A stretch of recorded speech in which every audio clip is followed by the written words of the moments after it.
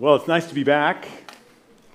I did watch online while I was traveling and missed being here among you, but the Lord was really good to us. Thursday morning, about 5:15, my comrade and I were getting ready to come home, catch our flight, three flights in a row, and we got stuck in the elevator of the hotel. All our bags, we're on our way to the airport. It's early in the morning, trying to check in a relatively dangerous place.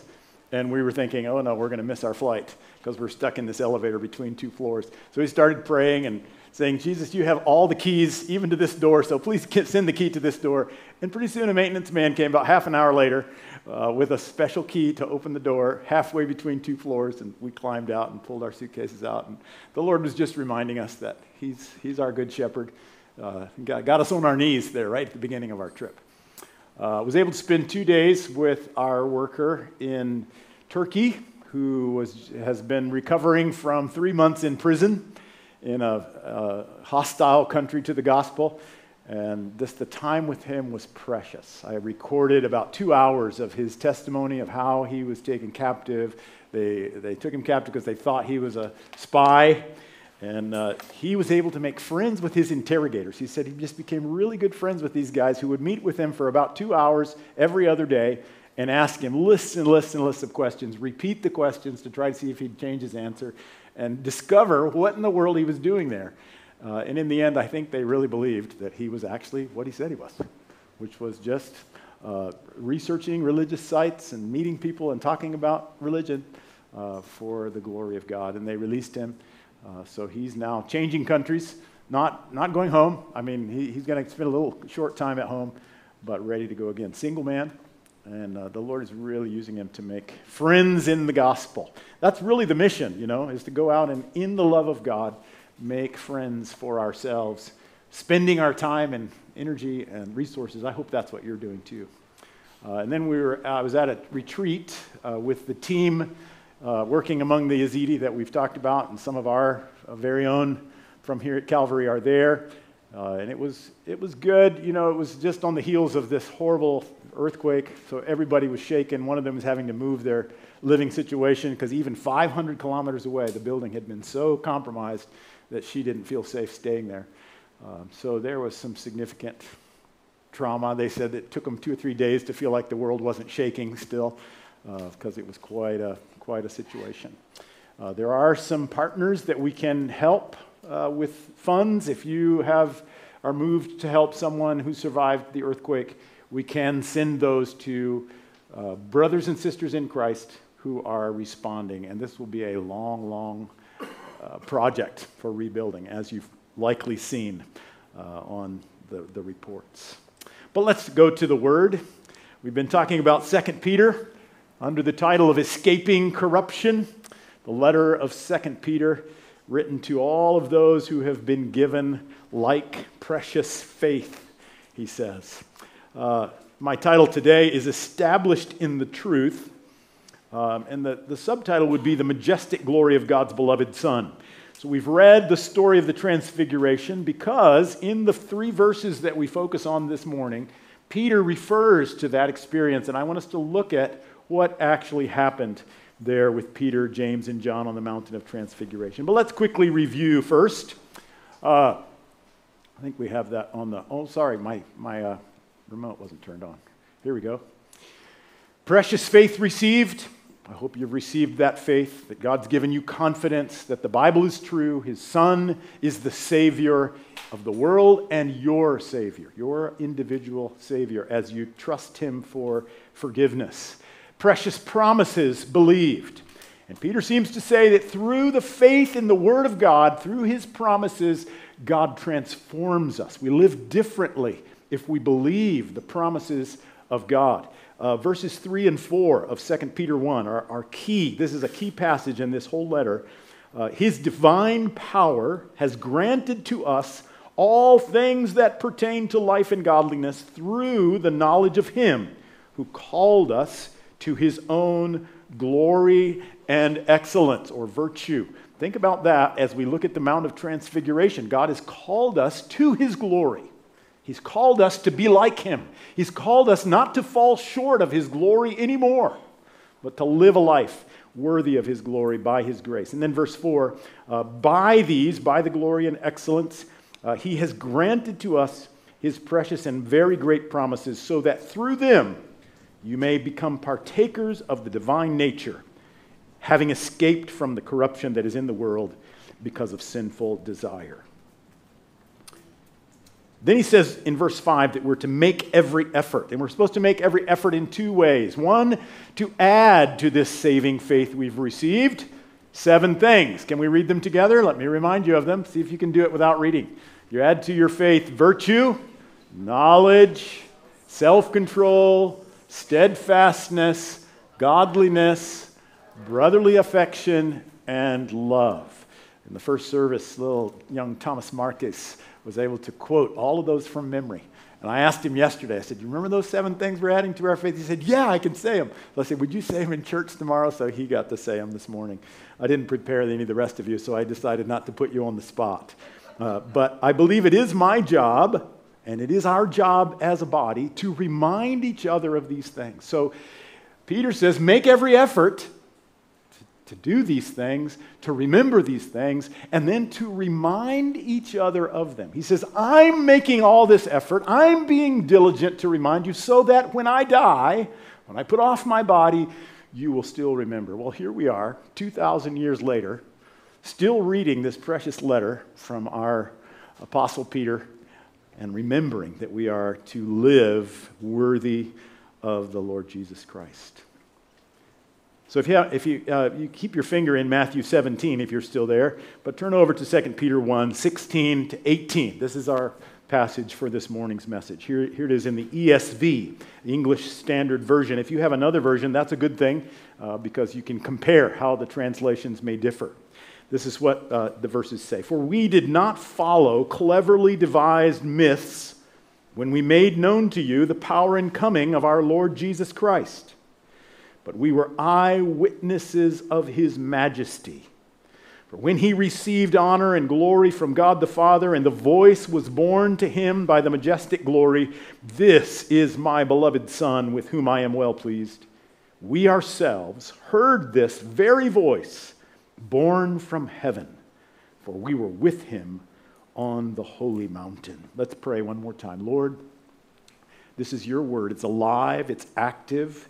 It doesn't return without doing the work for which you sent it, and we believe it. And so I pray that it would transform us from glory to glory, more and more like you, as we believe and obey the truth.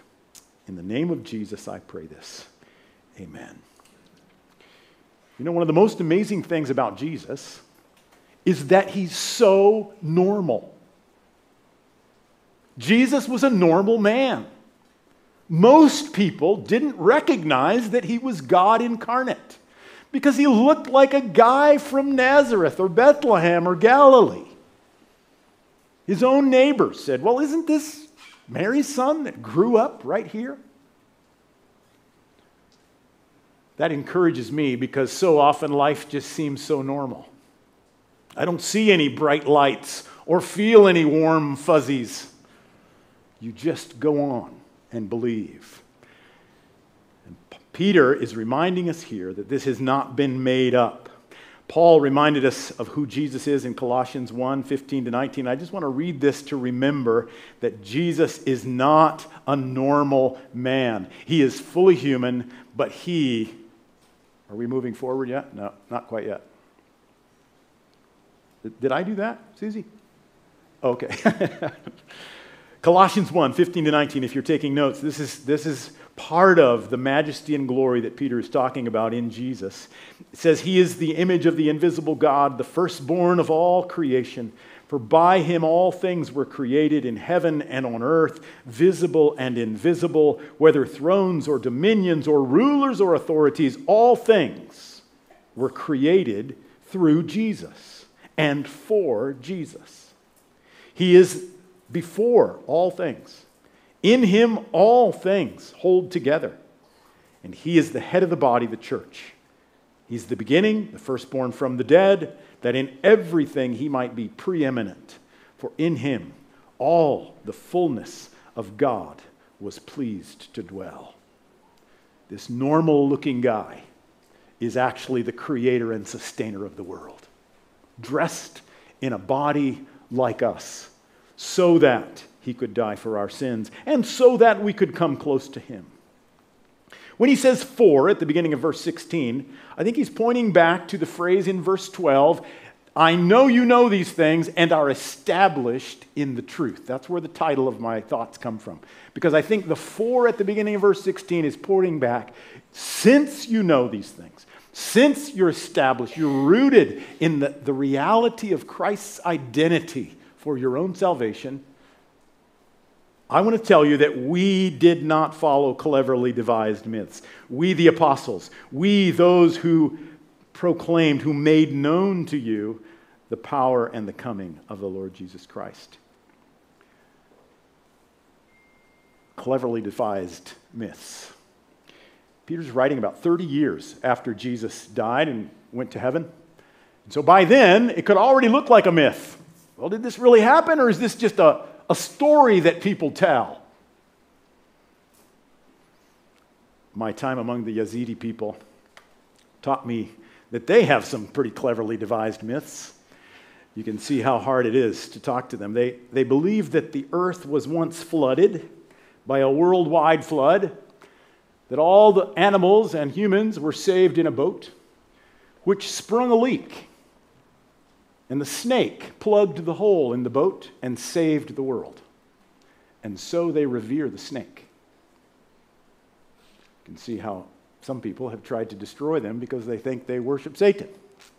They believe that the Yazidi people themselves are the fruit of a union between Adam and an angel, because Satan tempted Adam to marry his own sister, and he resisted Satan, and an angel rewarded him, and the Yazidi are the descendants of that angel and Adam. They believe that their holy book wrote all these stories, but that it was illegal to copy it, and it got lost. And so there is no holy book. You have to trust what the elders teach you. And they also believe that you're not allowed to read other books, especially the Bible, which has words like Satan and sin in them, because if you read those words, they contaminate you. You can see the cleverness of the enemy devising these myths, which have a flavor of the truth, and yet keep them from hearing the truth that would save them. Paul says in 1 Timothy 1:4, "Warn them, Timothy, not to devote themselves to myths and endless genealogies, which promote speculations rather than the stewardship from God that is by faith." Stewardship of what? Stewardship of the gospel. Paul's talk to Timothy is always about being a good steward of what we've been entrusted, which is the true story of the coming of Jesus. This is what Peter's saying he made known to them. We didn't follow cleverly made myths. We made known to you the power and coming of Jesus Christ. Power and coming. The power of the incarnation, redemption, crucifixion, resurrection, all of those elements of the story of salvation become the gospel which saves us. There are cleverly devised myths that we are also tempted to follow. I wrote a few of these down. Maybe you have some ideas of others. Rich people are happier than poor people. That's a myth. It's not true. Beautiful people make better spouses. If we could take from the rich and give to the poor, everybody could be equal and share nicely, and we'd all be happy. How about this one? I heard this actually from a young man on Paulista when we were evangelizing one day in Faith Over Fear, and we were asking him about the political movement that he was supporting, and he said basically this: the native peoples were happy and healthy before Europeans took their land away. If we gave the land back, they would be happy again and restore the rainforest. Cleverly devised myths. And here's one that hits a little closer to home. The news that I listen to is unbiased. I hope you don't believe that. See, these guys, Peter, James, and John, were, according to Peter, eyewitnesses of his majesty. Peter is grounding what he teaches in fact. This happened. I was there. I saw it with my own eyes. We, Peter, James, and John, were chosen by Jesus to have the veil pulled open a little bit. 1 John is how John talks about it. Here's what he says in 1 John 1. That which was from the beginning, which we have heard, which we have seen with our eyes, which we looked upon and have touched with our hands concerning the word of life, the life was made manifest, and we have seen it and testify to it and proclaim to you the eternal life which was with the Father and was made manifest to us. John is saying the same thing as Peter's saying. This is all based on something we saw, we touched, we lived with him, we walked with him, he ate with us. It's true. So you ask, then why doesn't Jesus just show himself to everybody? I think there's only one good answer to that question. And that is because faith is worth it to God. He didn't even take all the 12 up with him. He chose 3. And he told them to be quiet until after the resurrection, and then they proclaimed his true identity that they had seen on the mountain. Think about this. Peter, to show his readers the majesty of Jesus, could have chosen the huge catch of fish that he saw in Luke chapter 5. He could have chosen people raised from the dead, the multiplication of the fish and bread that he was right there handing it out, trying to see it multiply. He could have told any number of stories. He chooses the Mount of Transfiguration, where God pulled back the veil and showed just a glimpse of who Jesus really, really was. Some of you are probably aware that there's a revival of some sort going on at Asbury College and Seminary in Kentucky. Students gathered for a chapel, and there was a simple message on letting your love be sincere and confessing when it wasn't and asking for help. And the students began to come forward and confess, and they're still going on 3 weeks. I believe there's some of that is in God's will, and that the Lord truly is using it and moving students to repentance. Seems like it's true to some level. Reminds me of a move of God that happened at a church we were part of in Florida in 1995.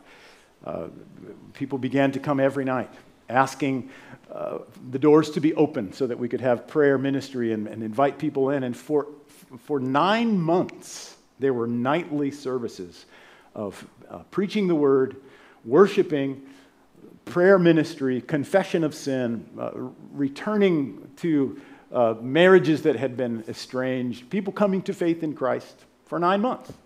It was delicious. There was a weight of God's presence in the place that when you got out of work at 5 o'clock, you wanted to get something to eat quickly and get to church because you wanted to be in God's presence. You wanted to worship him until 2 in the morning with everybody else that was there. It's wonderful. But it didn't last. We moved on. We got actually sent out to Brazil right out of the midst of that. And you think back and think, okay, how did that feel again? Where was the truth in that? There was some error. It wasn't all good. But I'm convinced that God gives us glimpses and gives the church glimpses so that then by faith we can carry on, rooted in what the Scripture says has truly happened. Peter is about to put off his body. He's about to die. And he's making every effort to ensure that we don't forget that the Bible isn't a fairy tale. If you have kids and you don't know about Colin Buchanan, look up Colin Buchanan online on Spotify or something. He's an Australian children's music writer, and he has a great song called "Jesus Ain't No Fairy Tale," where he compares all the fairy tale stories, but then he comes back to the Bible and says, "It's true. It really happened. This is real. Jesus is truly God incarnate." So Peter says he makes known to them through preaching, through teaching, through living together, through sharing life, through discipleship, 2 things: the power of Jesus and the coming of Jesus. Likely this was the first coming. So teaching them about the incarnation, about Jesus' life and ministry and death and resurrection and even ascension. I mean, sometimes we forget about the ascension and how marvelous it was to see this normal guy float up into a cloud and say, just like I'm going, I'll come back. Peter had all of those details firsthand, and he made it known to the church. The power of Jesus and the coming of Jesus are the gospel that Paul says in Romans 1 is the power of God for salvation to all who believe. The kingdom of God is not a matter of talk, but of power. Transformed more and more into his image. It's the power of Jesus for resurrection, for transformation, for new birth, and for fruit that lasts.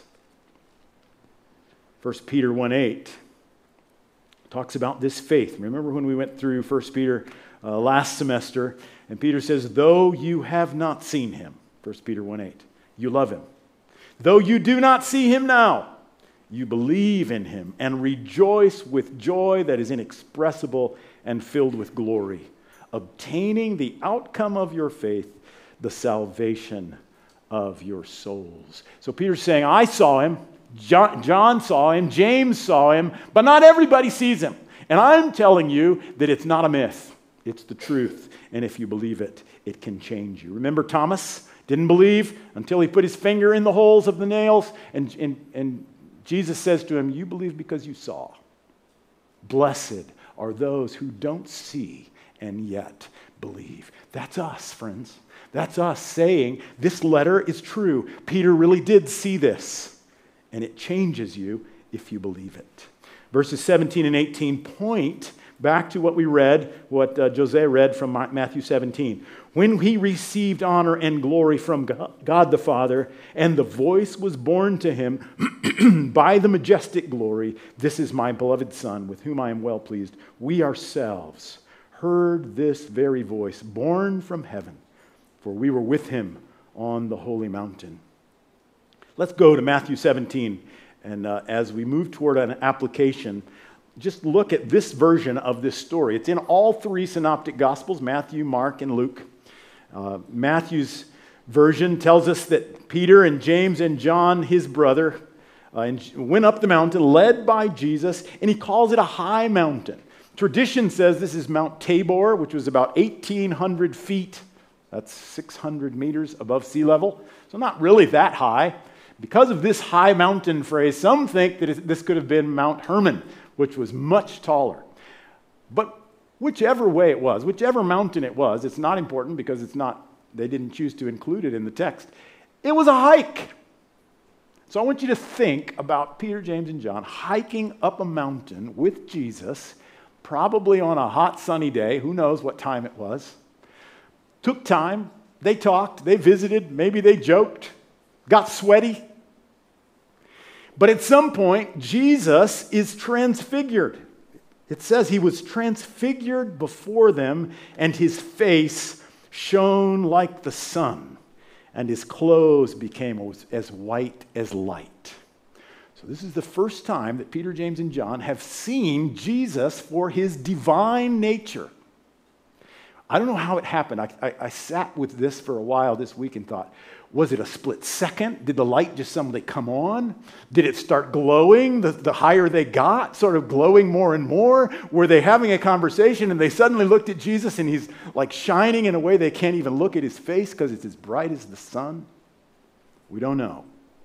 What we do know is that God chose these three apostles to see Jesus in a bit of his glory so that they could tell us. Suddenly there were two other guys with them, and we don't really know how Peter, maybe it was name tag Sunday, right? Because Peter had never seen Moses and Elijah before, but somehow he knows this is Moses and Elijah who represent the law and the prophets. So the entire Old Testament is really wrapped up in these two figures who wrote the Pentateuch. Moses wrote the whole first 5 books, most of the first 5 books of the Bible, and Elijah is a major part of the prophets. And so Jesus is there with these two guys. They're talking, Luke says they're talking about Jesus' departure. The word there is actually Exodus. So how Jesus will take sin to the grave, be resurrected and ascended. And the apostles are watching this happen, And there's a phrase here in Matthew 17 where Peter says, Lord, it's good that we are here.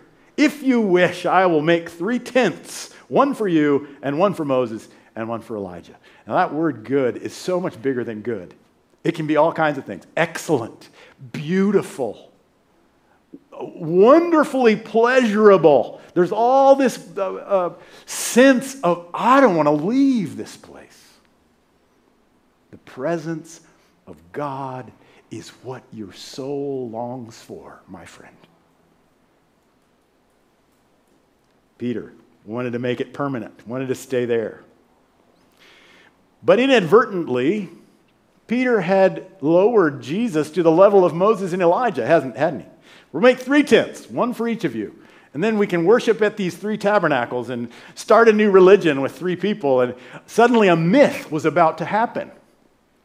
And I think God the Father, in his zeal for the glory of his own Son, suddenly made his presence, which was there all along and is here right now, palpable, visible.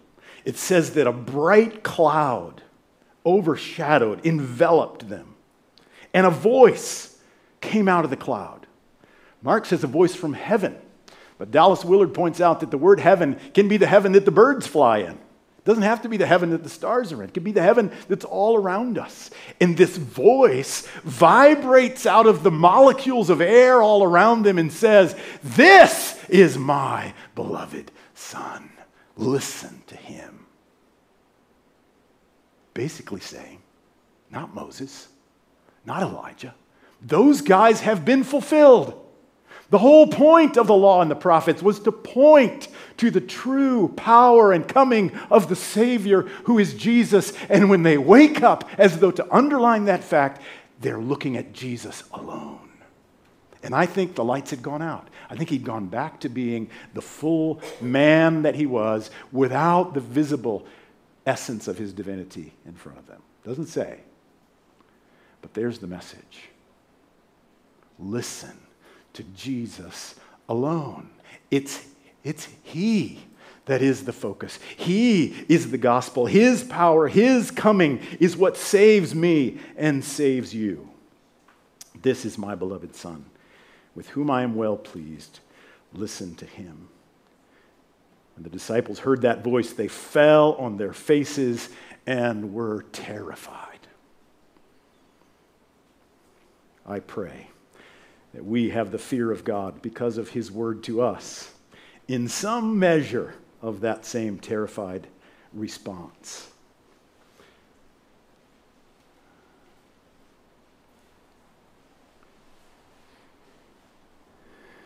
How do we apply these things to our lives? I think there are 2 questions that we need to ask ourselves in response to this short passage in Peter. Number 1, are we established in the truth, or are we following cleverly devised myths? I've asked myself that question as I've prepared for this morning, and I want you to ask that too. Are your thoughts rooted in the truth? Are you established, founded, built on the truth of the coming and power of Jesus and the promises of his word? Or have you slipped into a little bit of mythology that isn't scriptural? We're reading Job in our family devotions. By the way, what are you reading in your family devotions? I hope you're reading something. Fathers and mothers, make sure your children are hearing the truth, because that's what establishes them in the truth and not in myths. We're reading through Job, and in Job, one of the obvious purposes of this horrendous story is to bust all kinds of myths about what happens to people who follow God. Job and his friends believe that righteous people have good stuff and bad people have bad stuff. It's all about karma. And God shows us very clearly that karma is not the truth. It's a myth. Because some really good people go through really, really hard stuff. Listen to what Job says in chapter 19. I read this just this morning, and the Lord prompted me to put it in my notes. I know. Now here's Job scraping his skin with a piece of broken pottery. And he says, I know that my Redeemer lives, and at the last he will stand upon the earth. And after my skin has been thus destroyed, Yet in my flesh I shall see God, whom I shall see for myself. My eyes shall behold, and not another.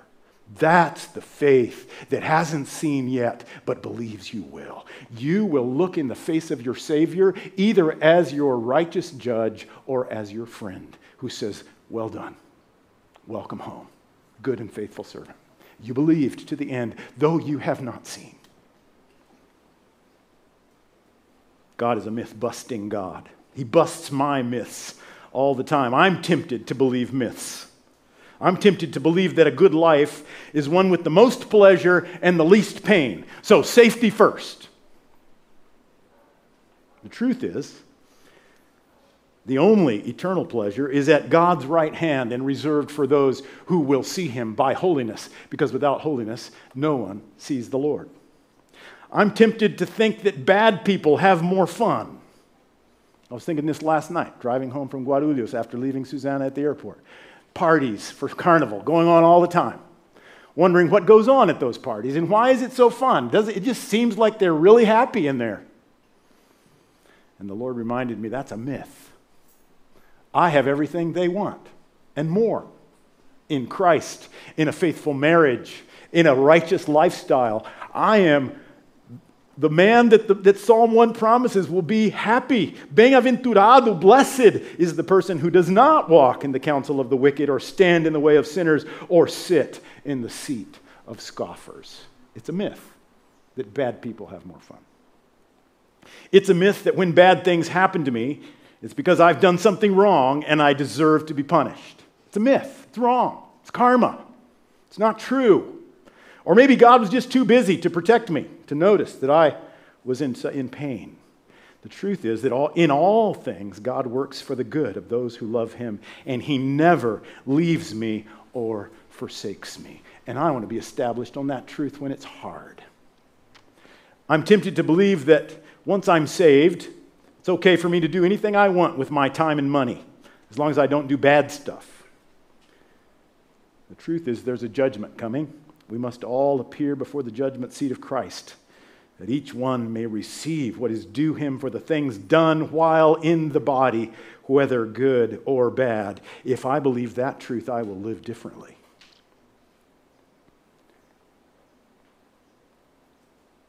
A couple more. Christians are all supposed to die old and healthy in their sleep.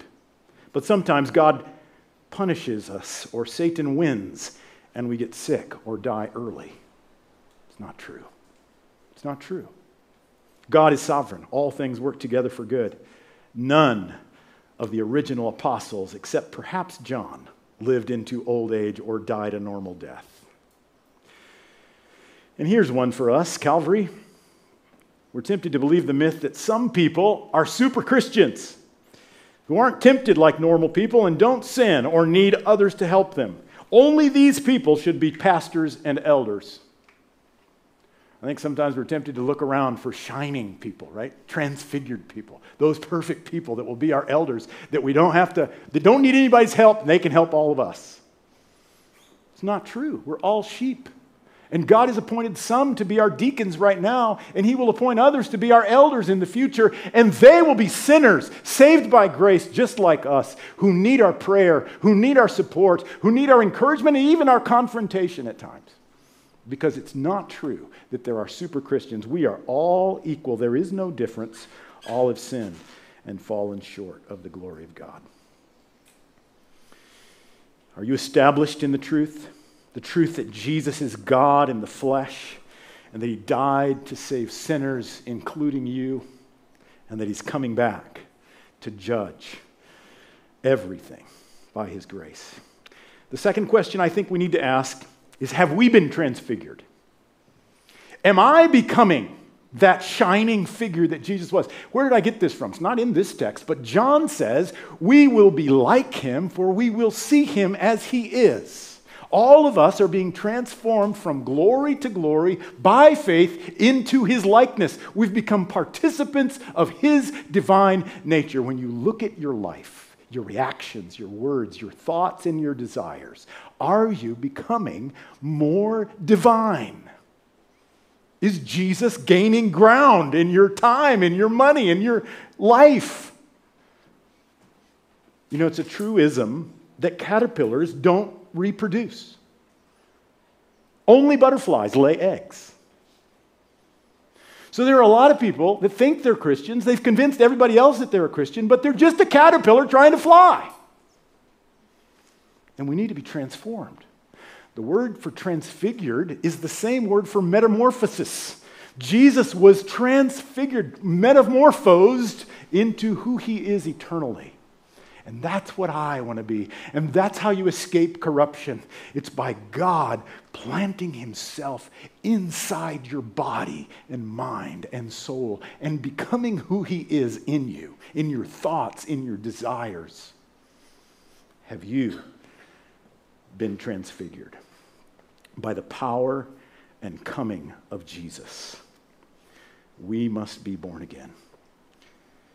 And I think we can turn that to each other and believe that no matter how fallible your spouse or your friend or your fellow church member is, they too are being transformed by grace into more and more glory. If you would just remember that that sister that annoys you so much has Jesus in her soul too, and is becoming more like Jesus. And when you see her in heaven, you'll be tempted to worship because she'll be just like Jesus. I want to finish with that quote. Maybe you've heard this. It's a famous quote from C.S. Lewis in The Weight of Glory, which talks about a lot of these themes. He says this: remember that the dullest, most uninteresting person you can talk to may one day be a creature which, if you saw it now, you would strongly be tempted to worship. Or else a horror and corruption such as you now meet only in a nightmare. Whether you are in Christ or whether you're not in Christ decides which you will be. Let's pray. Father, we believe. We are here not to waste time with a religion that is a myth, but to readjust our thoughts, our words, and our actions so that we might become participants of your divine nature through faith in your good and precious promises. How we long to experience the pleasures at your right hand, the joy, the fullness of joy forevermore. But we wait patiently, established in the truth, knowing that you will fulfill all of your promises for us in the fullness of time. Give us patience, increase our faith, teach us to love each other, and help us to make every effort to grow more and more like you. In Jesus' name, amen.